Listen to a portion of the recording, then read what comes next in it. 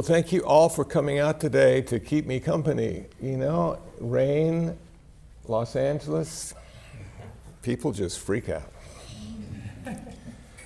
So I posted something today on my Facebook page about meditation. Somebody asked me, he made a comment that he used to meditate really easily, and lately it was very difficult for him to meditate. And what could he do to make it easy again? And I came up with this. I said, meditation is not linear. Every time you meditate, it's the first time. Over the years, it gets easier to do it again for the first time. And I thought it was rather clever. So we'll see what the response is to that. I've been thinking a lot about three things over the past month and a half, and I come up with a model or paradigm that I would like to share with you. And the three things I've been thinking about: present moment, compassion, wisdom. And how do we get into the present moment? How do we get more compassion if we don't have enough? And where do we find the wisdom in Buddhism necessary for personal liberation? So all of that in less than an hour. I think we can do it. So number one, present moment. You know, it really is always the first time. Everything we do, because of the constant state of flux and change we find ourselves in, always occurs once, never twice. And it's disappointing, and that's where a lot of our suffering comes from, because we'd like to be able to do the same good things more often, and we can't. We have to do something that's similar but not the same. So this present moment experience is difficult to enter into because we have a mind, and we have past and future. And we may be one of the only animals that walks the earth that has that ability to create a past and future for themselves. But of course, it always comes out of the present moment, and the hard part is sometimes getting into that present moment and not being overwhelmed with what the future might hold for us and what the past failed to produce. So I have come to the conclusion that the best way to get into the present moment is through physical sensation. Because physical sensation always happens now. Doesn't happen in the future or the past. And how we interpret that physical sensation then brings us in to the past or the future. And one of the techniques in meditation that a lot of people do is following the breath, following the sensation of breath. And I had somebody ask me one time, well, how do you follow the breath if you can't see it? And I said, well, you know, if it's really cold and you're sitting outside, you can see it. But if you don't want to do that, the sensation of breathing will allow you to come to the present moment experience of your life with very few imaginations. The sensation doesn't allow us to really cluster our thoughts around it. It could be a long sensation or a short sensation. It could be a good sensation or not so good sensation. It could be a neutral sensation, which wouldn't get our attention anyway. But the sensation allows us not to have a lot of mental concepts connected to it. When a person first starts to meditate, they like, and I recommend that they do use concepts to say focus on the breath. It becomes a tether to the sensation. And the concepts could be counting, which I recommend, but not any further than 10 or any less than 1. Sometimes if we count to 70, we're really excited by the fact that we made it to 70. But that's sort of not the point. The point is simply to rest your consciousness on the sensation of breath as it goes in and out, and either count the inhalations, exhalations, or both. And sometimes if my mind is very active, I'll count both. 1, 2, 3, 4. And sometimes if I'm a little more settled, I'll just count the inhalations or the exhalations. So that gets me into the sort of present moment experience of my life as I sit there. And after a while, sometimes days, sometimes months or years, I can let go of the counting and simply rest on the sensation of breath. And if I'm troubled or anxious, I can bring the counting back. If I lose my place, I can bring the counting back and connect it to that sensation. So that's how I like to come into the present moment experience of my meditation practice. And now I'm faced with the dilemma of compassion and wisdom. And those seem to be the two wings of the Buddhist bird. And the bird can't fly very well with one or the other. It really needs both. And I've often said, if all we have is compassion, we tend to give all our money away and starve. And if all we have is wisdom, we tend to give none of our money away and they starve. So in between the compassion and the wisdom, there's a wonderful place of balance, the middle. So I'm going to talk a little bit about my concept of enlightenment. And I talked about this at a retreat I led a couple weeks ago. And somebody came up to me and said, I've never heard that before. Well, I was a little taken aback because I'm thinking, is that good or is that bad? And then I thought to myself, well, the reason she hadn't heard it before is because she had never heard me talk about it. I'm the only one that I know of that speaks about enlightenment in the way I do, and I do that not because I had a profound insight, but it was simply the way I came to understand enlightenment compared to nirvana. I needed to separate those two things. I also needed to separate the two schools of Mahayana and Theravada. And I was able to do that using the concept I'm going to share with you. As someone does samatha meditation, samadhi meditation, not insight, not vipassana, but samatha meditation, the idea is to become more and more one-pointed, laser-like in how they hold their object of meditation. Oftentimes when you're talking about vipassana, you're talking about momentary concentration, and then there's a certain level of reflection and understanding and insight that comes from that. But in samatha meditation, it's simply driving into the essence of your object of meditation. And of course, if you've studied Buddhism long enough, you realize there's no essence. So you just keep looking and looking and looking. I have found when I meditate in that way, the first thing to go is past and future. That there doesn't become a time. The time has gone away. And I'm sitting there and I don't know how long I've sat there. And it can be rather comfortable not to know what time it is, you know? Because if you think to yourself 10 minutes, 15 minutes, hour, 2 hours, automatically pain, discomfort sort of enters the picture for me. So I'm sitting there and I'm watching my breath and I'm going deeper and deeper into my breath, and then I let go of the concept of counting and I'm simply resting on the sensation of breath. And I continue to focus and go deeper and deeper, and then I let go of the concept of the sensation of breath, and I seek out the representation of breath, the psychological representation of breath.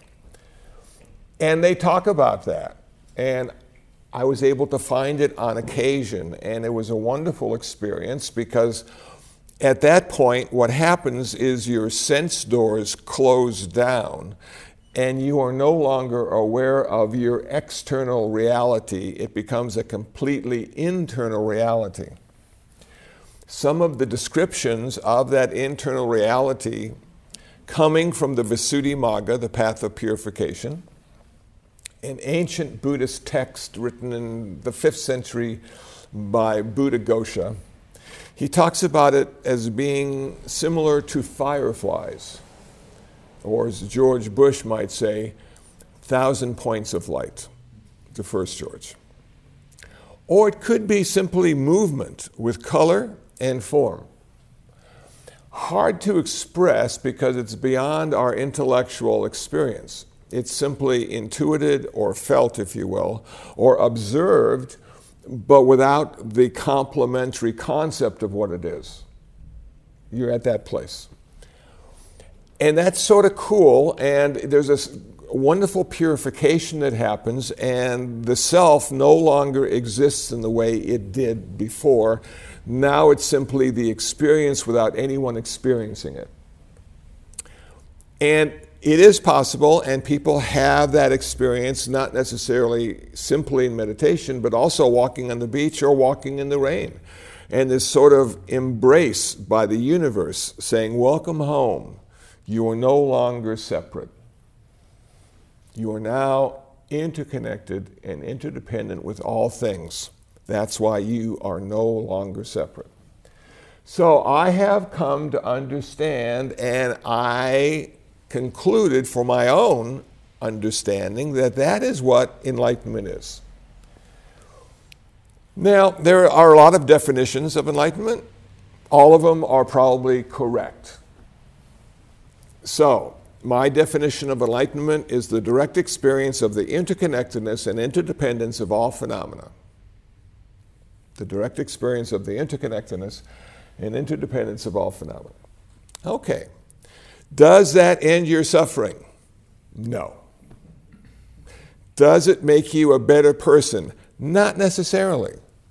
There have been some wonderful Zen masters who have been accused of using their position to take advantage of students, which is something the Buddha wouldn't have done, or something that I think is impossible to do if you have achieved nirvana, but it seems to be something you could do if you simply experience the interconnectedness and interdependence of all phenomena. Maybe because it's no longer them, it's you, and they're just an extension of you, and they have become part of your process. So, what's the big deal? I'm not sure if that's the thought that goes into it, but it sounds like it might be. Therefore, in the practice of samatha meditation and samadhi and going into one-pointedness and annihilating time and ego, we need to rest on the 5 precepts that the Buddha gave us. That becomes our anchor. That allows us to go into deep states of selflessness and not take advantage of the situation or people in that situation. To remind you, the 5 precepts are, I will practice not to take life. I will practice not to take what is not given. I will practice not to indulge in sexual misconduct. I will practice not to speak unskillfully. I will practice not to consume intoxicants. Getting harder in Los Angeles not to consume intoxicants. They keep legalizing intoxicants. What's a Buddhist to do? So, in holding those 5 precepts, making that the foundation of your concentration meditation practice, you don't go over the boundaries that have been created by the Buddha. For you to do this in a skillful way and not create more suffering, but to literally create less suffering. I think that's where compassion comes from. And I say that because I think compassion is an activity. And I think loving kindness is an intention. And the intention of loving kindness can be transformed into an activity that reduces suffering, and that's what I call compassion. The compassionate activity of the intention of love and kindness. And the reason for that activity would be the fact that you have now come to a place in your practice where you have reconnected with all things. You have seen that there is a connection between you and everything that exists. And therefore, if one person is suffering, there's a part of you that's suffering. If one person is hungry, there's a part of you that's hungry. If one person is homeless, there's a part of you that's homeless. If 10 cats are hungry, there's 10 parts of you that are hungry. So, our compassionate activity, I think, arises naturally out of the experience of the interconnectedness and interdependence. It's not enough to say, I'm compassionate. You got to do compassionate, not say it. And in doing compassion, you're not doing it because it's the right thing to do. You're not even doing it because it's the best thing you do. You're doing it because people are suffering and you are reducing their suffering. All about suffering all the time in Buddhism. Changing the world in a way that makes the world suffer less. Okay, that's finding the present moment through the sensation of breath, finding your compassionate activity through the experience of interconnectedness and interdependence. But now we've got to find the wisdom aspect. And now we got to do some vipassana meditation. But we can do vipassana meditation with the sensation of breath as our object of meditation. And we can go into that momentary concentration and then reflect on the three aspects of Buddhist wisdom that we have just experienced and put them into their proper perspective. So, the first aspect of Buddhist wisdom we would call anicca, a Pali term which means impermanence. That it is always the first time, and you are always the first time.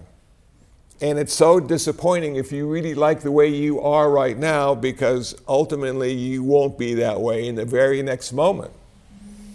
You'll be something else. And people are just so confused about rebirth. How could it happen? I don't believe in future birth or past birth. Well, you don't really need to. I think the Buddha would feel very comfortable if you just looked at your life, this life, and realized all the different people you have been. And why? Well, one big reason you've been all those different people is because of your karma. So let me spend a few moments on karma before I go back to impermanence. I just gave a talk at a Catholic high school this week. 3 classes, 2 hours a class. I got out of that and I'm just like, there's nothing else in my head but Dharma. Which is great, except you have to drive home, you know. And sometimes the Dharma doesn't help you do that well. But it does give you patience. So, they had a lot of questions about that because they were Catholic, you know? And this rebirth thing is sort of foreign to them, even reincarnation. It's something that happens in other religions but not theirs. So I looked at them and I had a lot of eye contact and I said to them, how long was it before you were here? And they just looked back at me blankly. I said, you were not here forever. That's like a really long time not to be any place. Forever.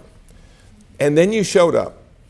And with any kind of luck, you're going to be here 60 or 70 years, maybe 80, and then you'll never be here again. This is really a miracle. And they looked at me blankly. But kids probably would do that anyway, Catholic or not. And then I said to them, you know, this is so magical to be part of the human family on earth in the middle of the cosmos. We haven't found any other life or any other place we could live as well as we do here. And every day we take it for granted. And sometimes if you live long enough, it's just the same old stuff and you hardly pay attention at all. And I said, it's never the same old stuff. It's always the first time. It is magical. Wake up to the fact that you are so lucky. Well, it didn't work. But I felt better by saying it. And I looked at my life as being magical. Then I talked about karma. I said, karma is everything you think, everything you say, and everything you do. And what you think, say, and do transforms energy that cannot be created or destroyed, but can be transformed. And when you transform energy because of your thought, speech, and action, consequences occur. So we have in Buddhism something called karma, vipaka, cause, consequence. And in a very real sense, if you are aware of what you're doing right now in the present moment, in what you're thinking, saying, and doing, you are creating either a better or worse future for the next person you're going to be. And then I thought to myself, after I said that, it's really hard to have any kind of empathy for the next person we're going to be because we don't know who that's going to be. It's not going to be us, and a lot of times we don't care about anything but us. So why should I care about the next person? And if you can figure out why you should care about the next person, your life will be fuller, and you'll have a much more kindness in your life. So I said to think of it this way. We're all in this relay race, and we have a baton, and every moment we hand off the baton to the next person. And if we run our leg better than the last person, we're going to have a better finish. We're going to have more kindness, more compassion, more insight, more generosity. It'll be better for us, and it'll be better for everyone around us. Then I said, think of your karma as the wake behind a boat, and your boat sinks. But the wake continues and connects to the next boat. And now that's where you started. You were born in Palos Verdes or Pacoima because of that wake. So that's where you start. What are you going to do with it? You're going to make it better? Are you going to complain about how bad it is? Every time in the present moment we are aware of thought, speech, and action, we have a choice. But most of us have given up that choice because the stories of our life are so good. And they're created by our ego and personality. And we're the victim or the victor, and we have a wonderful array of actors and actresses who are complimenting us in our everyday life. And the drama is so seductive. Wow. It's just nice to have that much drama in your life and just be you. But then at some point, as we evolve in our spiritual and meditation practice, we realize the drama is very distracting. It's full of emotion and future and past. And we're not quite sure how it's ever going to turn out, and we try to make it our drama and our life. If we, in fact, can come to that present moment experience, we can see that all those people who are part of our drama are not events, but part of our own personal process. And we have a choice. We can let them in, or we can invite them to leave, or we can come to a profound place of acceptance with the way things are. Now, that is so hard because when we suffer, we want things to be different. We know because we're intelligent and have gone to school and had relationships and a multitude of experience that it doesn't have to be this way. And yesterday we had a whole lot of suffering in Los Angeles because people wanted it to be different than it is. And we always want it to be different than it is. I'm reading a book now about Los Alamos, New Mexico, and the building of the bomb. Oppenheimer and all those physicists. What an amazing story. They took a plateau in New Mexico and built a city to build this bomb so we could destroy humankind and stop the war. Now, you gotta just really enjoy the irony that we're gonna kill a lot of people to have peace. Really? Is that the best way to have peace? Probably not. Can we come to a place of acceptance with the way things are? Realizing that the way things are only exist for a moment. And how many moments in a minute? As many moments as you want. It's always unfolding and becoming something else. It's an amazing process, this life of ours. Just keeps unfolding like a fountain, like Old Faithful. It just keeps coming up. And it's always different every time it comes up. Can we make a difference by wanting it to be different? We can make a difference by wanting the suffering to be different. How can we reduce the suffering of 900,000 people? How can we do that? Well, I think we need to start with ourselves. And you look at yourself in the mirror and you say to yourself, am I suffering? And if you are, then the teachings of the Buddha, the Dharma, is your medicine. And you can suffer less. But it takes a while. It doesn't happen overnight, doesn't even happen in a couple of years. But gradually, the practice of Buddhism reduces your suffering and allows you to come to a place of acceptance with the way things are. And when you are alerted to the suffering in the world, then you go into action and say, I need to change the suffering. How can I change the suffering? Somebody's hungry, give them a little food. Changes their hunger, takes away the suffering. Okay. Will they be hungry again? Feed the cats twice a day, morning and evening. They suffer twice a day at least. And I'm there to reduce their suffering. I do it unconditionally. The cats have never said thank you. But I'm there. And I have dry food, I have wet food, and I have people on Facebook who help me reduce the suffering of the cats. One of my Facebook friends through Amazon.com sent me 88 pounds of cat food. I am ready. And now we have a few more cats that have found out. And they visit us for lunch and dinner. And there's no problem. I've got 88 pounds. And then late at night, sometimes early in the morning, that's when the possums and the raccoons come. And they eat the cat food too. I'm going, no problem. I got 88 pounds. We're reducing suffering at the IBMC. But one of the things we need to do is we need to change our mind. Because if we can't change our mind, we can't change our life. So looking at the impermanence, anicca, as being one of the foundations of our wisdom, we don't get quite as attached to the process or the outcome as we used to. Because we realize every process and every outcome will be different in the next moment.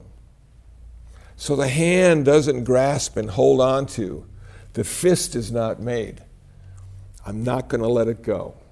Because when you make the fist and don't want to let it go, that's when you suffer. The second aspect of Buddhist wisdom is dukkha. We all know what that means. It means suffering, being uncomfortable. It could always be better. Dis-ease, this subtle. It's not always big and bad. It can be just really subtle, hardly even noticing it. But it's one of the underlying realities of our life. And I think it started because we have an ego. And we have that ego, and it's been exercised ever since it became known to our parents. They gave us a name. They identified us. They gave us words. They gave us numbers. We became somebody. And every time we learned a new word or were able to add or subtract, we became a little more separate from the universe around us. That ego had a way of making us an individual. And that individuality gets in the way of our happiness sometimes because it wants to be in control. And it isn't that wise. I have found my ego to be stupid sometimes, and I have to forgive myself for being so stupid. But then I say to myself, but Kusala, you're always going to be human first and Buddhist second until you achieve nirvana.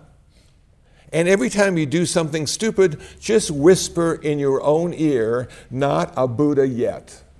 And go on to the next thing. Because one day you'll be perfect in the sense of Buddhism. No greed, no hatred, no delusion. But when that day comes, you might not even realize it. It might be just the way you are now, without any kind of reference points of how you used to be or how you should be or how you could be.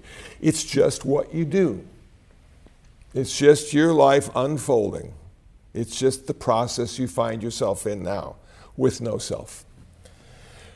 So this discontent and discomfort is going to follow us the rest of our life. But it's not always there. There are some wonderful moments when everything is just so cool and nice and you're so happy, and then they ask you to leave Disneyland and you go, oh man, back on the freeway driving through Anaheim, it's not as good as it could be. So we're going to have the good moments and we're going to have the not so good moments, and when we're having the good moments we need to realize this is special and magical and it won't last very long, and when we're having the bad moments we need to realize that this too will end. It's not going to be there forever. It requires us to be aware and, ironically, self-conscious. What's the self going through? But in order to understand what the self is going through, you can't be the self. And that's where meditation comes in. The meditation is allowing us to observe self and not have to be it if we don't want to be it. If that self wants to be generous or compassionate or turns out to be wise, let's choose to be that self until it changes. And if that self turns out to be greedy and hateful, maybe we should not get too attached to that self and wait for it to change. Can we have profound patience with ourselves until we change into the next person we're going to be? And finally, last but not least, we're going to talk about anatta, not self, not being the self, but realizing it is necessary. If we don't have a self, we can't function. It's too complicated now for humans to function without a self. And people are spending tens of thousands of dollars to go to for-profit colleges to be a better self. And sometimes they succeed, but it doesn't necessarily turn into a better career. But they do have that certificate, and it looks really good on the wall. I have my certificates. I like my certificates. They remind me of who I used to be. I call it the wall of me. And some are nicely enshrined, and they just stimulate me to be as good as that certificate says I am. But who is this guy?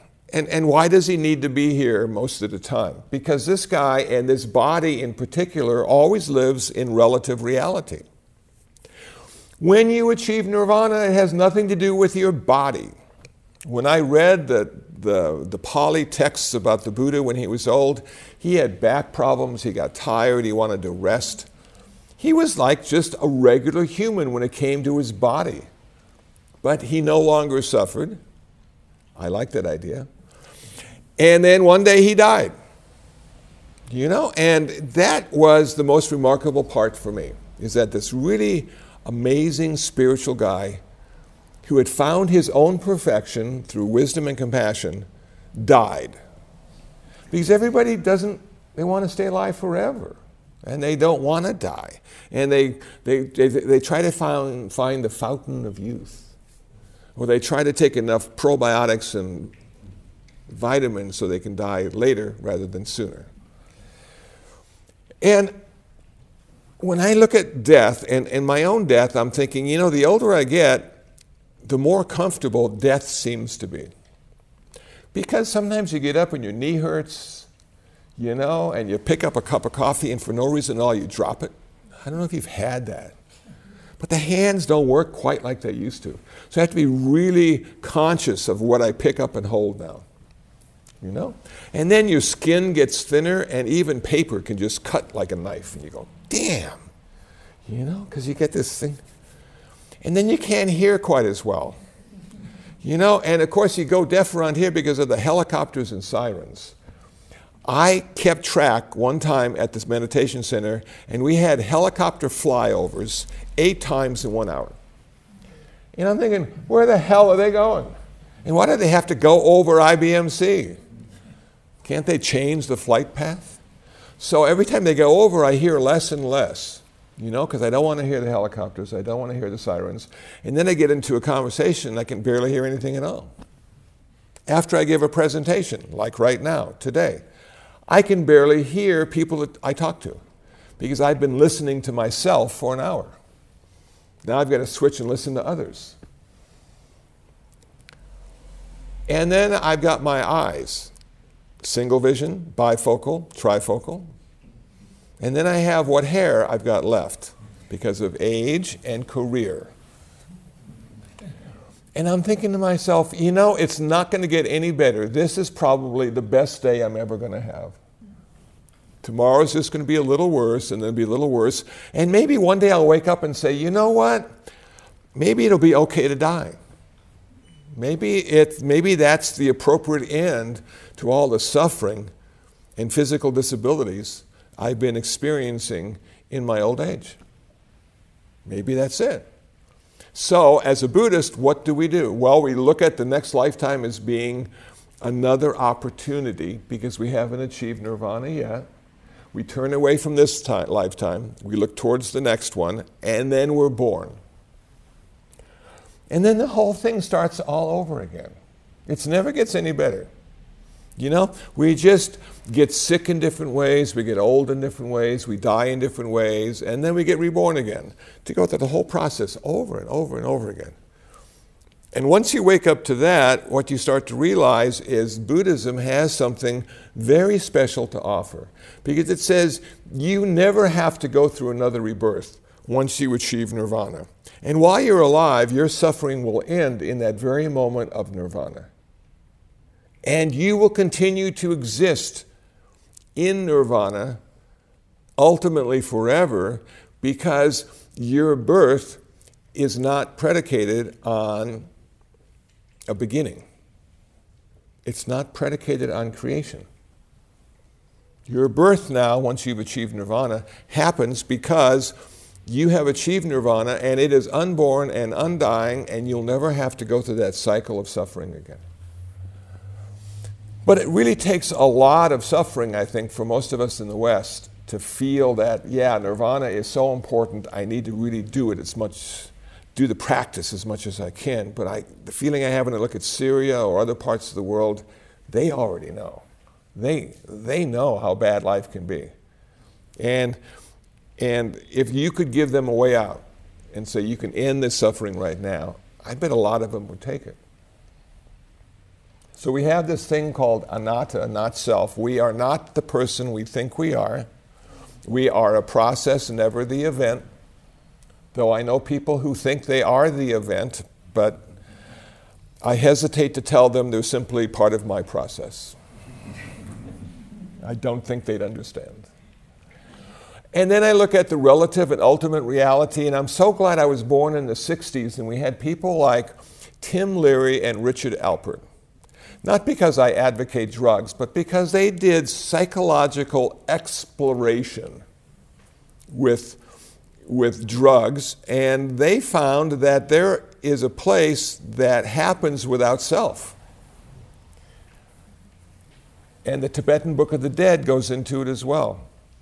And still available on Amazon.com is a book called The Psychedelic Experience by Richard Alpert, Tim Leary, and Ralph Metzner. And what they did is they took the Tibetan Book of the Dead and they applied it to an LSD trip, and they showed how the ego is dismantled because of the psychedelics, and then how it's reconstituted after the trip.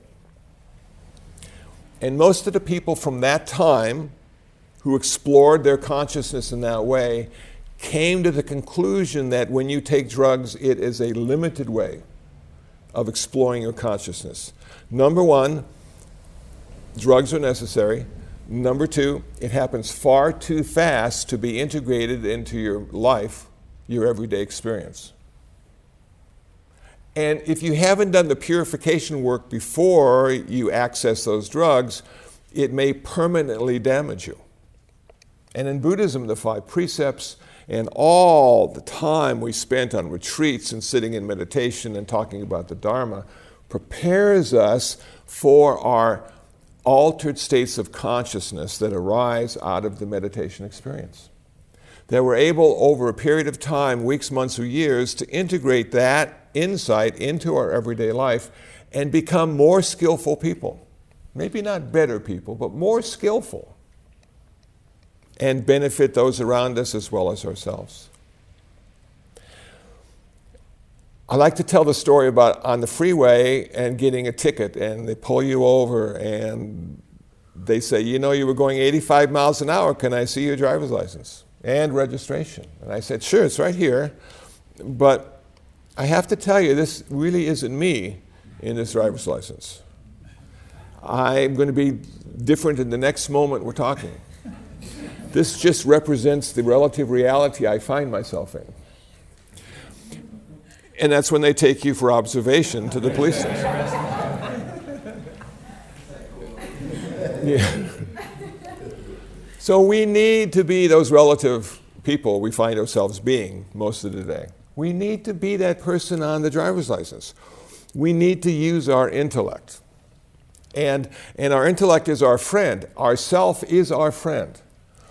It is also a wonderful tool, but generally speaking, until we have changed the way we think, our self is not a very good master.